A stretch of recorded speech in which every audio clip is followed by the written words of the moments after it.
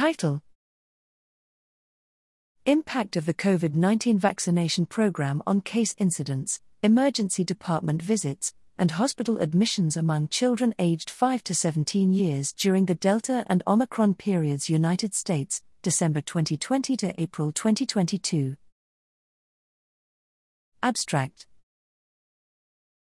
Background. In the United States, national ecological studies suggest a positive impact of COVID-19 vaccination coverage on outcomes in adults. However, the national impact of the vaccination program on COVID-19 in children remains unknown.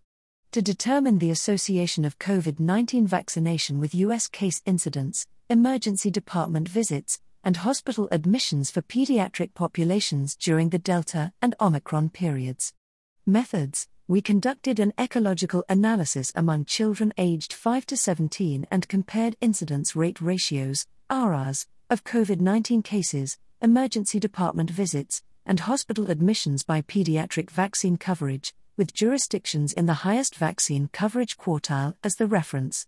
Results: RRs comparing states with lowest pediatric vaccination coverage to the highest pediatric vaccination coverage were 2.00 and 0.64 for cases, 2.96 and 1.11 for emergency department visits, and 2.76 and 1.01 for hospital admissions among all children during the Delta and Omicron periods, respectively.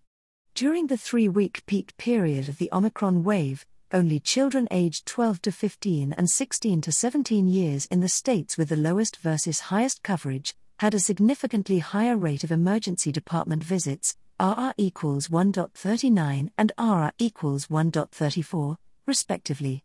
Conclusions: COVID-19 vaccines were associated with lower case incidence, emergency department visits and hospital admissions among children during the Delta period, but the association was weaker during the Omicron period.